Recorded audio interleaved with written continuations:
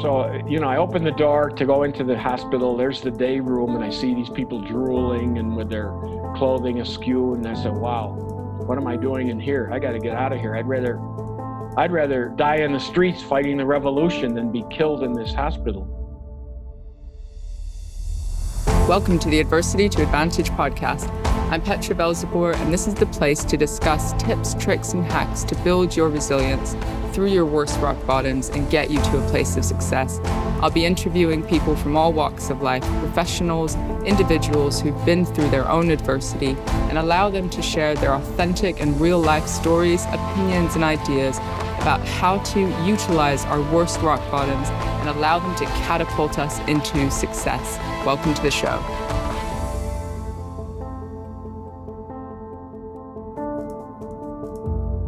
Welcome everyone to the Adversity to Advantage podcast.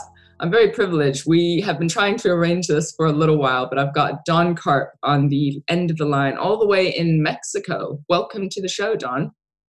Thanks, Petra. Glad to be here. It's really exciting to have you here. So tell our listeners just a little bit about you. What excites you? What are you passionate about? That's good. Well, my latest passion that's been ongoing for a long time, but more emphasized, is playing blues harmonica in public with a band. Really? Yeah. How long have you been playing for? I learned when I was 15 years old. I self-taught. I don't know how to read music or anything, but I had a little book with numbers and arrows, and that's what's on the harmonica. Oh, that's so cool. Go ahead. Basically, my passion is being in front of audiences, whether it's teaching, speaking, facilitating a workshop, or playing music. And playing music is the very simple and basic to me. So you're quite creative, I guess. It sounds like a really mindful activity, like something that you would be in flow doing. Yeah, that's what I like about it. And I think the anything rhythmic breaks up what I'd call psychic cataracts. You know how your eye has a film? I think when in normal life, the way things are today, going around doing whatever we do, we pile up these cataracts covering our psyche, and the resonance of anything rhythmic breaks them up. I think that's so true. And so many people seem to be what I call sleepwalking through life, where they're just, right? Like in a habit or a routine, or I'm in London, it's a big city, people are just on their 9 to 5, their commute. It's so fast paced and hustling, and you kind of think, does anyone stop and actually ask themselves, is this what I want to do? Or who am I within this picture? And it sounds like the music can just be one of those disruptors that make people go for, even if for a little minute, right? Maybe there's more to life, right? Maybe there's something energetic. Yes, definitely. Yeah. So have you always been into music? Yes, more or less. I mean, I would call that I've been more of a weekend warrior with the music. I'm not somebody who wakes up in the morning and starts blowing on the harmonica. And I don't even like to play unless I have somebody to play with. So that might change a little bit. I'm starting to try and learn lyrics. It's very tough for me to learn lyrics. And I'm going to learn how to play a different type of harmonica that I've been trying for years and not getting through. It's called a chromatic. So there's things I can do, and I'm sort of one big struggle I have is I'm retired. I used to be tired, now I'm retired. That happened in 2003. Yeah. When I moved to Mexico.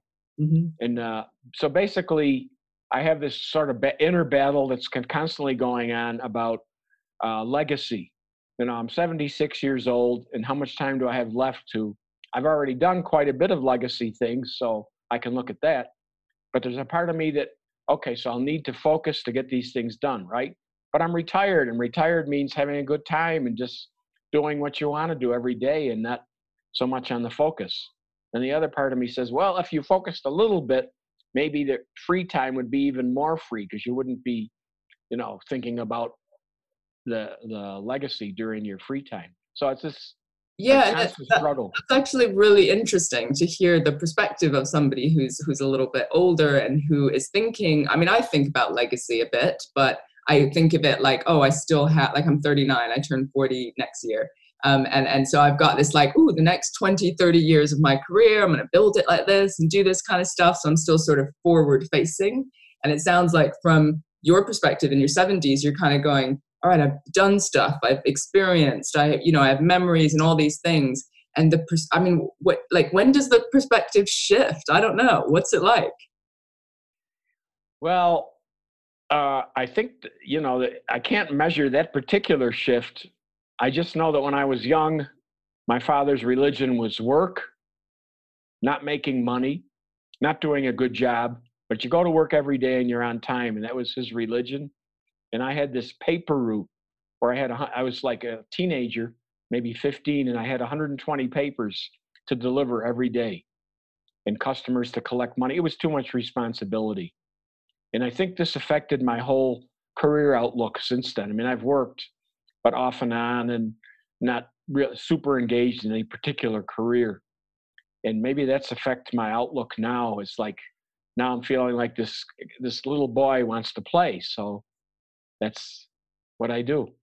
There's nothing wrong with playing, but it sounds like it's very interesting that we sort of rebel, like our whole life kind of follows a certain trajectory, and it can just be a reaction to whatever our parents were doing, right? If work was God for your dad, you're a bit like, oh, I've witnessed that, and that's not exactly how I want things to be. Right. Yeah, that's true. Did you feel like, could you give us a bit of context about growing up, that there was a kind of pressure or expectation to be a certain way or to go down a certain track? Well, my father was not with me much. He was present, but not emotionally. So I remember him saying when I was in high school, well, I heard you got an A on that report. How come you didn't get an A plus? And for him, this was a humorous thing. For me, it was somewhat devastating. Mm-hmm. So there wasn't really a sense of direction like you're talking about. For me, it was more like a lack of self-esteem, self-confidence, because I was always being put down. And as a younger child, I didn't know what to do with this, really. I mean, I had these feelings and I felt ugly, stupid, and clumsy. And I didn't know where to go with these feelings. There wasn't anywhere to go with them. Did you have, was your mom in the picture? Did you have siblings? Oh, yeah. I had siblings. I had a mom. My mom was pretty strong. Only her mothering was like smothering. I couldn't tell everything I did was so great because I'm her son, that kind of thing. Which isn't necessarily great for our self-esteem, actually. No. Kind of think, oh, well, whatever I do is fine over there. But then on the flip side, dad's more critical, or you've got sort of another voice saying you're not good enough, right? So that could be pretty confusing. Yeah, that was confusing. I didn't think of it that way, but there was that dichotomy, yeah.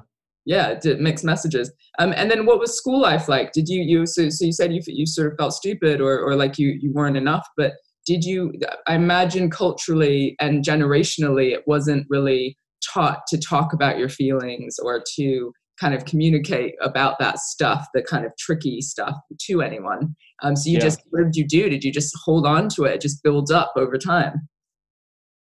Yeah, I guess I just held on to it and it built up over time. My mother was a great person. Other than what I told you, when I got to be more of an adult and further along, we became really good friends, except not just mom and son, because we had a lot of interests that she inculcated in me. And so she sent me to summer camp every year. I began to be interested in nature and very curious. And I got involved in laboratory work in biology. And the test tubes kind of took the place of relationships. So the people that I did hang out with were nerds. They didn't call them nerds in those days, but that's basically the few friends I had were mostly like that. Do you think you almost consciously did that? Like it was tough to do relationships or to navigate fitting in? And so it was easier to like focus in on that stuff? Well, I tried fitting in, and I don't think it was conscious. It was more like to me, that life, I think we talked about this earlier, maybe before you turned the thing on, is about life has a lot of these decisive moments where suddenly you realize, wow, this is going on. I got to stop and think about this and make a change. So I see my life as a series of those kinds of things. In junior high school and in high school, I was in a fraternity. And it was this is to get so I could have more friends. And it Okay. was kind of counterproductive because I saw the way some of the behaviors in there and I was really shocked. And it sort of I had to leave and I didn't get into fraternities in college or that kind of thing. When you say kind of behaviors, are you talking about like initiation or stuff that was a bit mean or like you didn't agree with? Well, initiation, yes, but other things like, for instance, officers, when we were having an election, these people who were nominated would go out in the hall so we could discuss them. We never talk about their abilities, their leadership abilities. We talk about their excellence in sports, how many girlfriends they had, and their gambling abilities. Oh, lovely. So that was the determinant of who would be the next leader of the thing. Oh, wow. Okay. And they chose me to be a chaplain.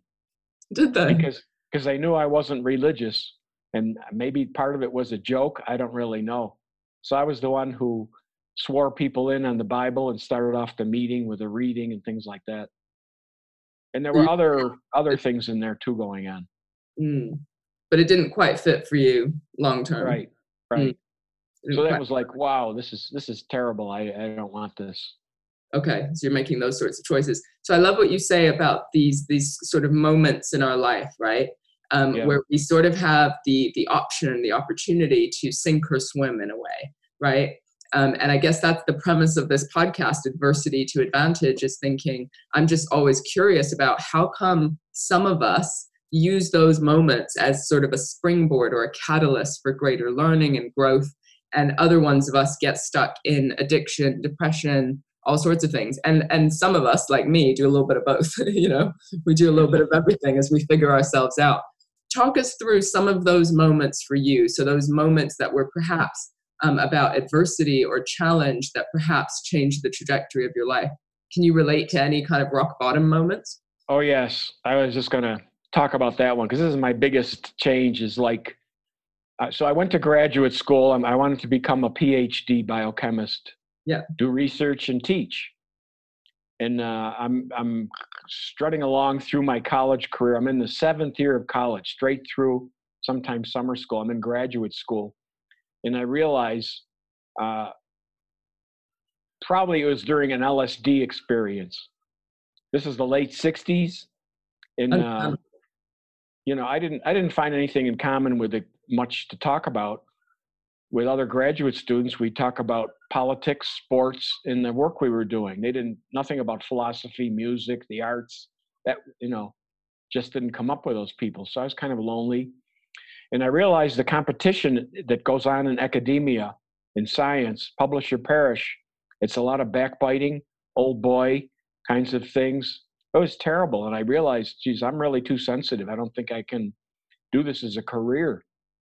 And meanwhile, while I'm going through this thinking, I had a younger brother, 10 years younger, who was fully into what was going on, the counterculture that was emerging at that time. And he kind of pulled me into it. I went to Woodstock, the festival. Yeah. Cool. Yeah. And I could talk a little about that, but anyway, so I'm experimenting more with psychedelics than I am in the laboratory at that time period. And so I got a hold of some very powerful marijuana, hashish. I'm smoking that every day and thinking I'm becoming an alchemist. Okay. So after a month, I started having flashbacks to the psychedelic experiences. And I think I'm being drugged in my food for different reasons. I was also involved in radical politics, so I thought people were following me. Some of these paranoias are tied into reality, at least a crumb of it. A lot of people were being followed at that time. Mm-hmm. The drugs, the radical politics, and then I started hearing whispering of voices, and I didn't know what they were saying. It was a group of people who were talking about me and saying unkind things. It was my intuition. Mm-hmm. And I couldn't get rid of this. I'd leave the house thinking it's coming from upstairs or the hall, or I didn't know why. Couldn't get rid of these voices. And I thought maybe the dentist put a radio receiver in a filling. Wow. But And eventually I just flipped out so bad that I drove a car off the road purposely. That was gentle. And a couple of, I guess they were plainclothesmen and interviewed me, bad cop, good cop routine. And my mother brought me to a psychiatrist at the medical center. And after a 5-minute interview, he said, "You need to be in the hospital." So I signed in. And as soon as he didn't give me any alternatives. He's a professional with a tie and everything. And I'm this naive guy. So as soon as I signed in. Were you pretty honest at that point about the voices and everything that you'd been afraid of up until that point? With him, you mean, or? Yeah, with him, with your mom, like once you'd, I guess, yeah. Okay. Yeah. So is it fair to say you were pretty desperate and you were like, I need some help, like this is freaking me out? I didn't say it that way, but that's my actions showed that. Sure. Okay. Yeah. So, I opened the door to go into the hospital. There's the day room, and I see these people drooling and with their clothing askew. And I said, wow, what am I doing in here? I got to get out of here. I'd rather die in the streets fighting the revolution than be killed in this hospital. And so I made a feeble attempt to break out, and the men in the white coats came and, with a syringe, which I begged for pills. I got a handful of pills and ate them, and some nice aide sat with me because I thought that was my deathbed. When I woke up the next morning, what had died is my naivety. But that was like the turning point there of this whole, in the mental hospitals, when I made a decision after 7 years. It's very hard to make the decision because of the financial energy and other time investment. I made the decision, what would make my life easier is to get out of this career and quit. So I did that, and I got a master's degree because I'd done more than the necessary for that. And there's more to the story, but anyway, that was my most decisive moment. And I went through. So wait, just let me get this straight. So how long were you in the hospital for? Oh, the first time for about 5 months. But okay. There was recidivism. Over the next 8 years, I was in hospital 7 times, usually for a month. And did you get diagnosed with a condition? Were they just kind of testing loads of things? Were you just on loads of medication? What was going on for you as far as the treatment plan? Yeah, I was diagnosed paranoid schizophrenic. Okay. And put on antipsychotic, Thorazine. Okay. In the beginning. And so what was it like when you were transitioning? You're in hospital and everything's sort of taken care of for you in a way. And then you come out after 5 months. You're kind of doing this ping pong thing, right? Like, where would you go when you left hospital? How would you piece together your life? Well, there were a lot of those moments, so it's just kind of all a smudge right now. I'd managed to pull myself together. Sure. I remember one time a social worker put me on welfare or something like that, and I got an apartment. My mother helped me get an apartment, and then I didn't like that one and moved to one that I liked better. And there were times when I lived with my parents as a young adult. That was horrendous. Not a good thing. I don't recommend that. And just I was able to staying with your parents a bit when you were in that situation. Yeah. And another time I was in California. I went to Berkeley because I was told that's where there's a lot of disturbed hippies, and I could probably get better treatments out there, which was a huge roller coaster out there. But anyway, I saw a psychiatrist there who got me on something called Aid to the Totally Disabled. Can you imagine being labeled? I felt like third base with that kind of a label, totally disabled, but huge amounts of money. I could have gone world traveling and everything if I had kept that label. Yeah. If I kept the payments from that label.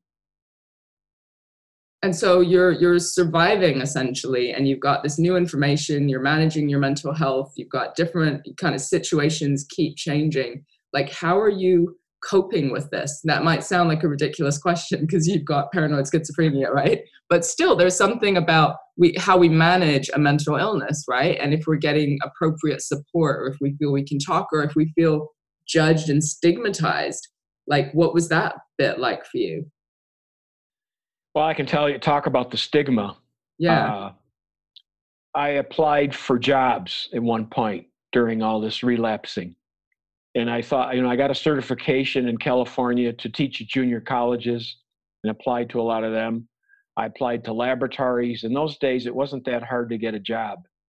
And after 20 job applications and not getting nowhere, I started getting suspicious about my professor's recommendations. Now, we didn't have a Freedom of Information Act then, so I couldn't look at these.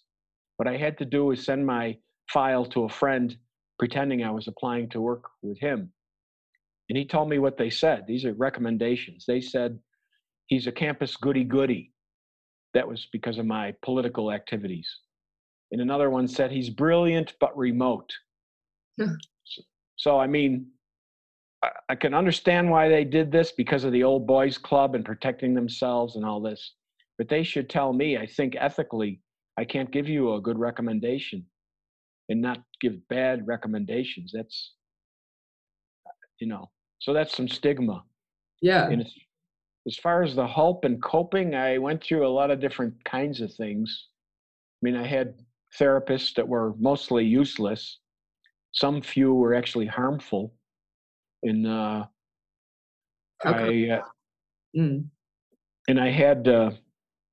was out in Berkeley. I was a member of what's called the Berkeley Rap Center.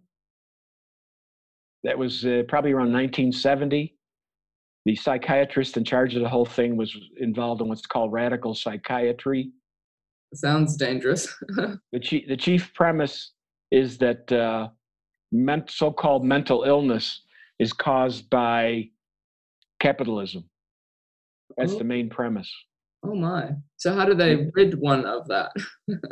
Well, I mean, they didn't work on capitalism. There was groups and individual sessions that I was involved with somebody else. And this was using Eric Berne transactional analysis. I'm okay, you're okay, Yeah. It was pretty good. It was sort of a community for me. Sure. And we did other things besides getting therapized. But community is so important. And you mentioned with the harmonica and the music stuff, you like to play with other people. And there's something about the coming together without stigma and judgment and having community based on music or therapy or whatever it might be, right? That can kind of just be uplifting, regardless of whether it's therapy. It's the people together that can kind of support us. Right. Yeah, that's been so important all my life, this idea of community, probably going back to my Jewish roots. The tribal sense of Judaism is, and when I was growing up through all those difficulties without a father, fortunately, there were people, extended family, men who would support me and teach me things and more like a father figure. So you're sorry, go ahead. Well, that's still a search today, is community.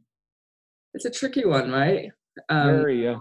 The world is more and more fast-paced and disconnected, it seems. People seem to be losing the skill, I think, of connection and community. Definitely, yeah. Right? So you're not alone. But it's so crazy. I speak to so many people who are like, community, community, community. And I'm like, all right, if everyone's saying this, then what the hell's going on, right? Why aren't we just reaching out and connecting? But that's another topic, perhaps. So you're going through the frustration, you're realizing there's stigma of trying to apply for jobs, trying to be productive, make some kind of life for yourself. But then you also said something about getting a master's degree. So I'm wondering when that happened or how you're kind of finding the resilience to do some of these things. I think that comes from my mother. Her expression was, if something doesn't work, don't keep doing it, try something else. And I think even Einstein said something like, someone who keeps doing the same thing over and over and getting the same negative result, that's a definition of insanity. Yeah. So I kind of a trailblazer, I guess, in my life, much more than other people that I know. I've changed lifestyles, tried different things. Something doesn't work, become aware of it, try another. That's what the resilience comes from. And it's that practice, right? All of those situations build up your resilience. Yeah, in a way. I wouldn't recommend going in a mental hospital to build up your resilience, but there are things that happen anyway, and to be aware and be open to what's going on in your life, have some regular habits of journal writing or going on retreats or whatever it takes to kind of track what's going on, having goals and making little steps to reaching them, being aware of bad habits and trying to get good ones in there instead. There's a lot of ways, and certainly the community support is a very strong thing for me in terms of accountability and tracking. In fact, I want to mention one little thing about that. I discovered eventually that my need for community was so great, I didn't know who I was without a reflection from other people. But I realized I was in a really terrible situation, very dirty mirror, but I needed it so badly, even though it was dirty. And from then on, I kind of gradually weaned myself away from that specific need with community of being mirrored. So I feel really good not needing that anymore. Because what's the downside of that? Of just like your self-worth, it sounds like is connected or attached to like that mirror, how other people see you, rather than your inner self-worth. Is that right? Yes. And what about all those dirty mirrors? What kind of reflection do you get from them? Yeah, and that would be a bit of a process to like just to first of all have some awareness and then create some distance. But it's kind of scary if you then you'd be like, if I lose that way of coping with things, what am I left with? Who am I looking at? Or do I have to look within? Right? Like, how do you even do that? Well, I think that's a lifelong learning process. And I made a goal to meditate more regularly. And a few years ago, maybe 4 years ago, I learned Vipassana meditation. I went to a retreat and learned it, and I've been doing that about 20 minutes regularly, but not regularly enough. So I decided I'm going to do this every day. Even if I only do 3 minutes of it, it will be building towards creating a habit. And so do you feel that some of these things, meditation, you talked about journaling, goal setting, community, these sorts of things, have been helping to support your mental health? Sure, of course, yeah. And also other things. Yeah. I mean, there's a whole slew of lifestyle things like diet, exercise, the creativity part we talked about. There's a lot of individual lifestyle things. Then there's things like relationships and communication. So when somebody thinks they caught schizophrenia, it's a disease. I don't really buy the disease model for so-called mental illness. Mm-hmm. I don't think that the peer-reviewed literature supports it. In fact, I think Mexico we know that Mexico is controlled by the narcos. All of just about everything I don't know what it's like in London, but in the United States, the pharmaceutical industry controls the rest of the country. They control the media. They control the borders in terms of people going to Canada for reasonably priced drugs. And basically they're harming and killing people with what they put out, but they're making money doing that. So that's... I do remember being in the States, it did feel more kind of in your face, abrasive, unapologetic, even just in the advertisements and about how you need medication for everything. It feels like that message is constantly there. Here they definitely, if you go to your doctor and talk about a low mood, they do give antidepressants out very quickly, but we don't have as many kind of adverts constantly saying you need this medication to make your life better. But that's one of the most difficult and even horrific things from the conversations I've been having on this podcast, where somebody comes with a mental health issue or a challenge, and the medicalized approach, you're going into a mental institution, the amount of drugs, and not necessarily being given what you just talked about, which is skills around relationship, the acknowledgement that we need community, especially if we have mental health issues, that we can still hold jobs, that we can still lead productive life, like that uplifting, we all have mental health, how can we support each other message, rather than that like medicalized, stigmatized version of it, Yeah. And also there's this aspect of acceptance that the medical profession doesn't have. They want to drug away whatever you're going through instead of taking a look at it, see what's the purpose of this? Where does it come from? Tell me about that. What's your journey around acceptance and purpose in your own mental health story? Well, hearing voices. After 8 years in and out of hospitals, I finally made a definite decision. This is not working. I'm there because people are making money and they're going to keep me coming back so they can have their salaries in their profession. But it's So not. I made a decision. I'm going to do whatever it takes to never return.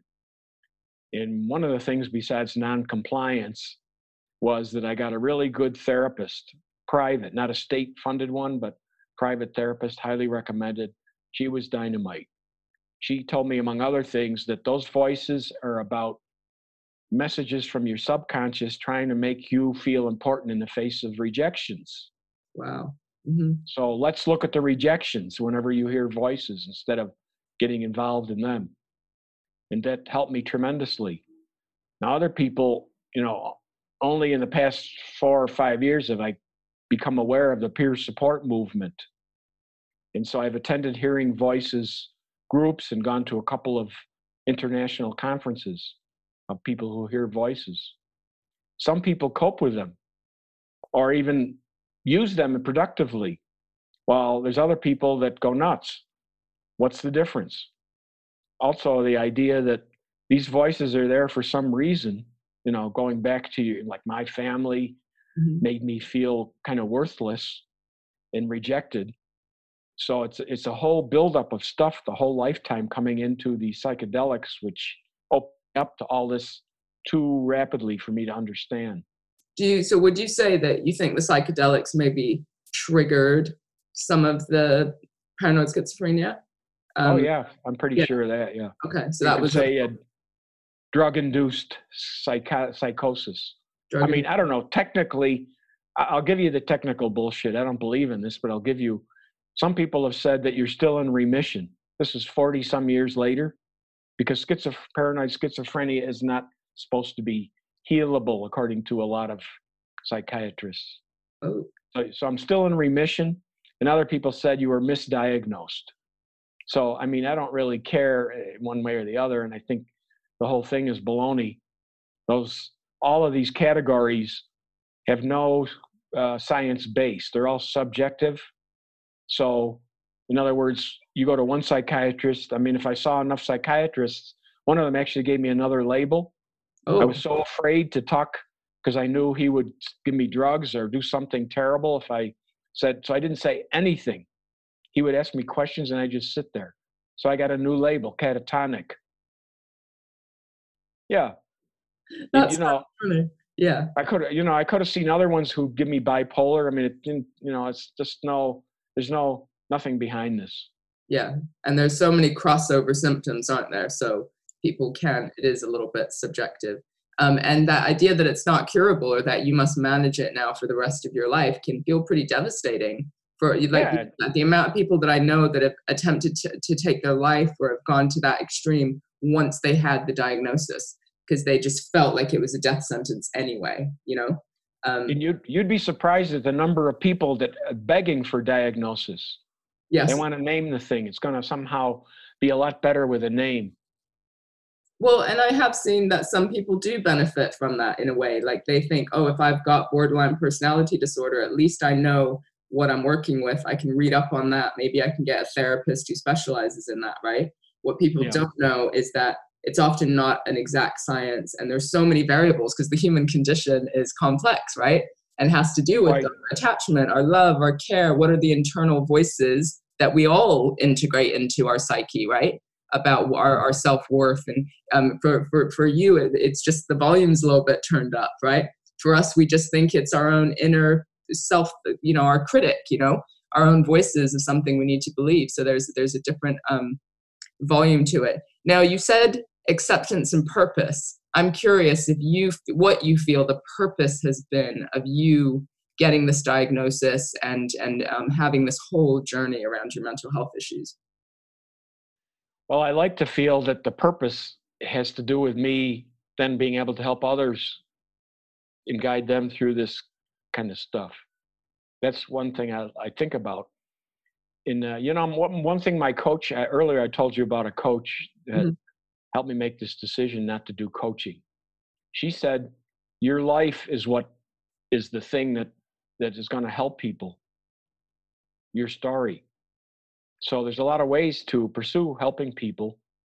It doesn't have to be coaching. It could be writing. I have a memoir that I self-published and doing a rewrite.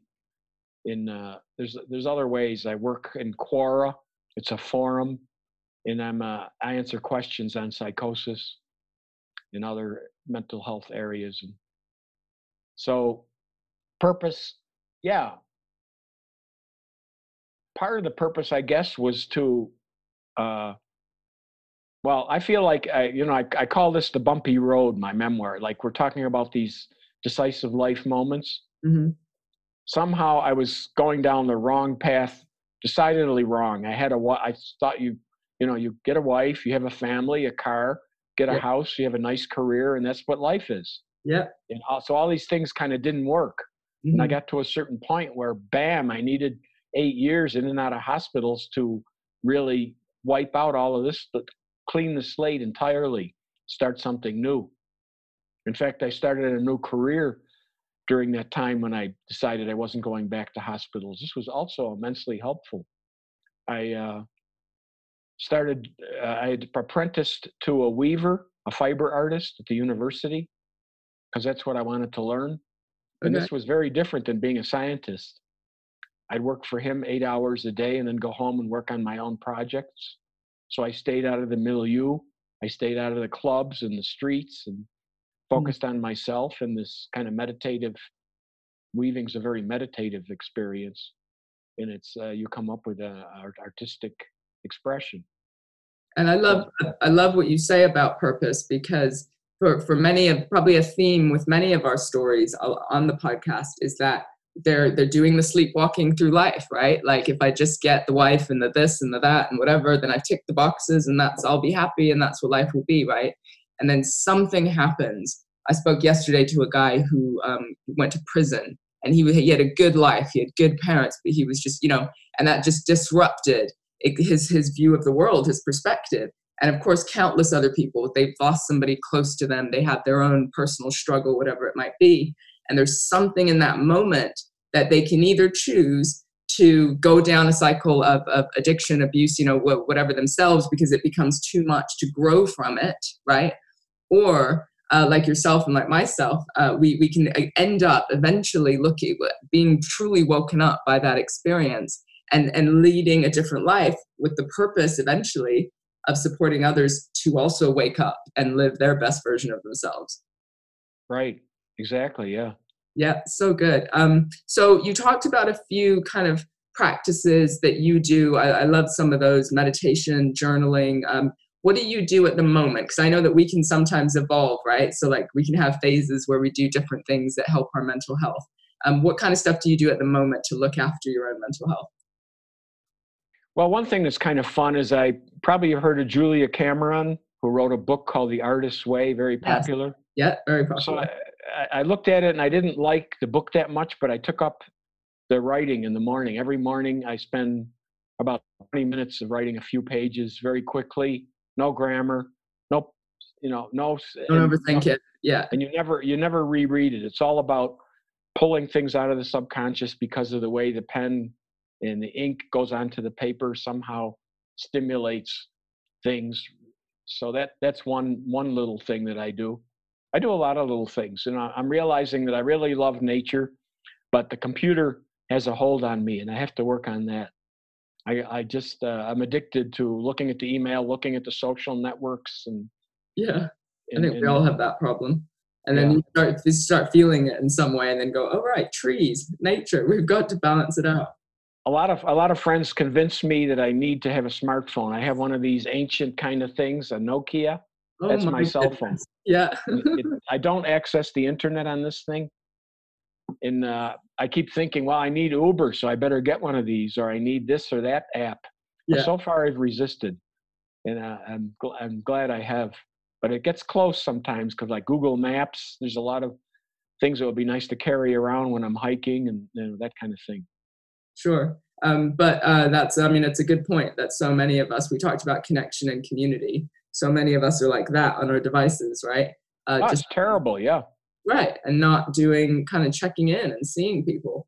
There's another aspect I could mention about that, and that's has to do with reading books. Mm-hmm. So many people, especially children, it's disastrous. They don't know how to read. And what does reading do? Reading is not like speaking. Speaking is kind of genetic, but reading is a learning process. So when you're really a good reader, the reading creates critical thinking. It creates empathy because things are really slowed down. And there's a third thing I can't think of, but so we're losing all that stuff by going digital and not reading books.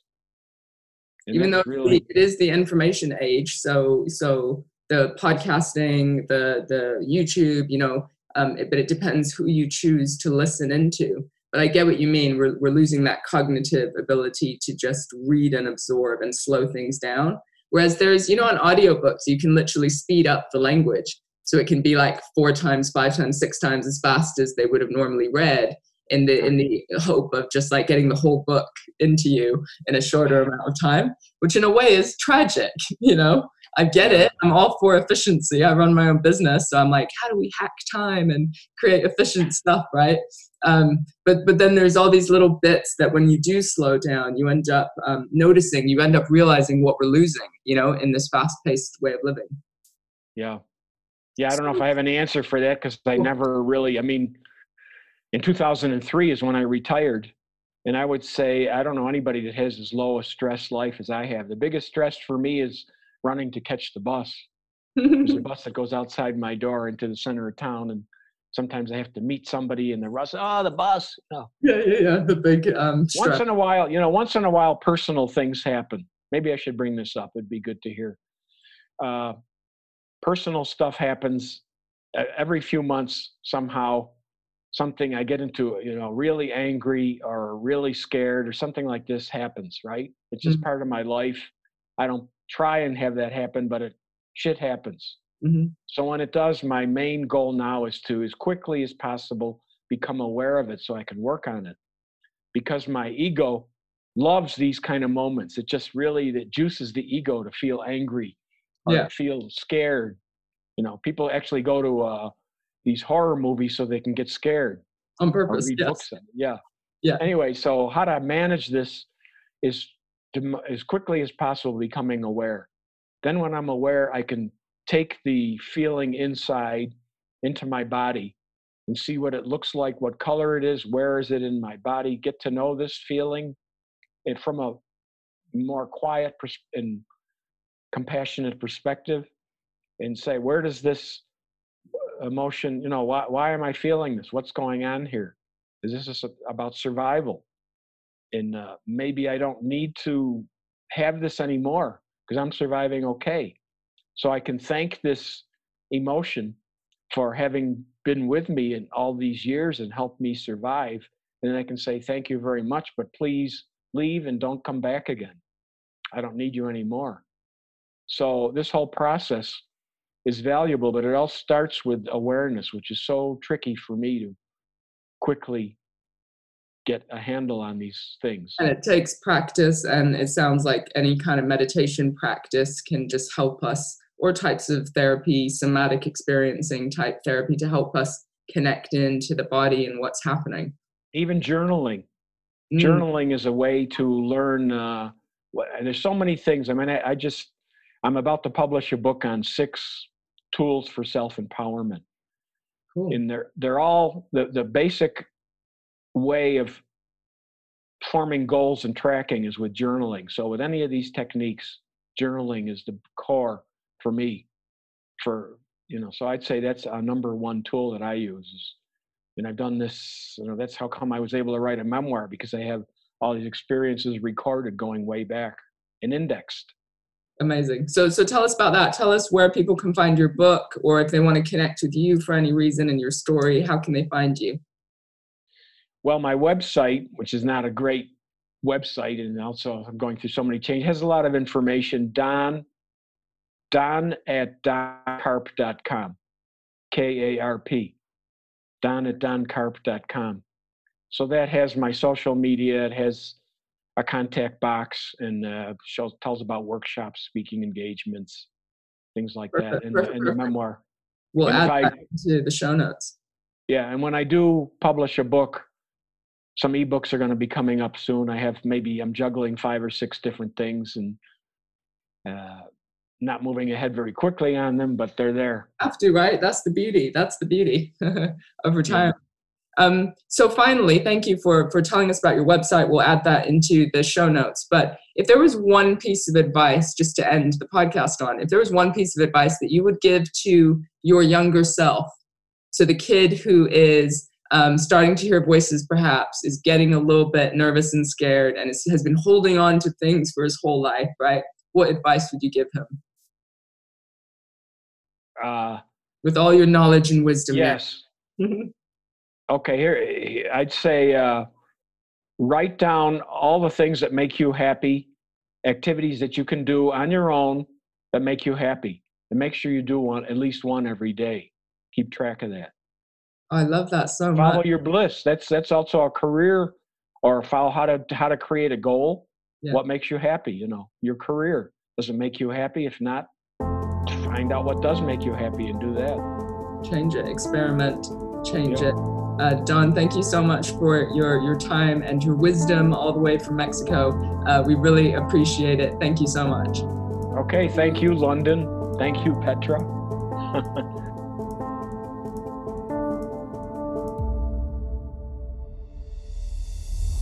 Thanks for listening to the Adversity to Advantage podcast. Please do subscribe and review on iTunes. Every comment makes a difference. We really appreciate hearing from you. And please do get in touch through petravelzeboer.com if you're interested in any training, coaching, therapy, or just to join the community and get more information on ways that you can build your own resilience. Until next time.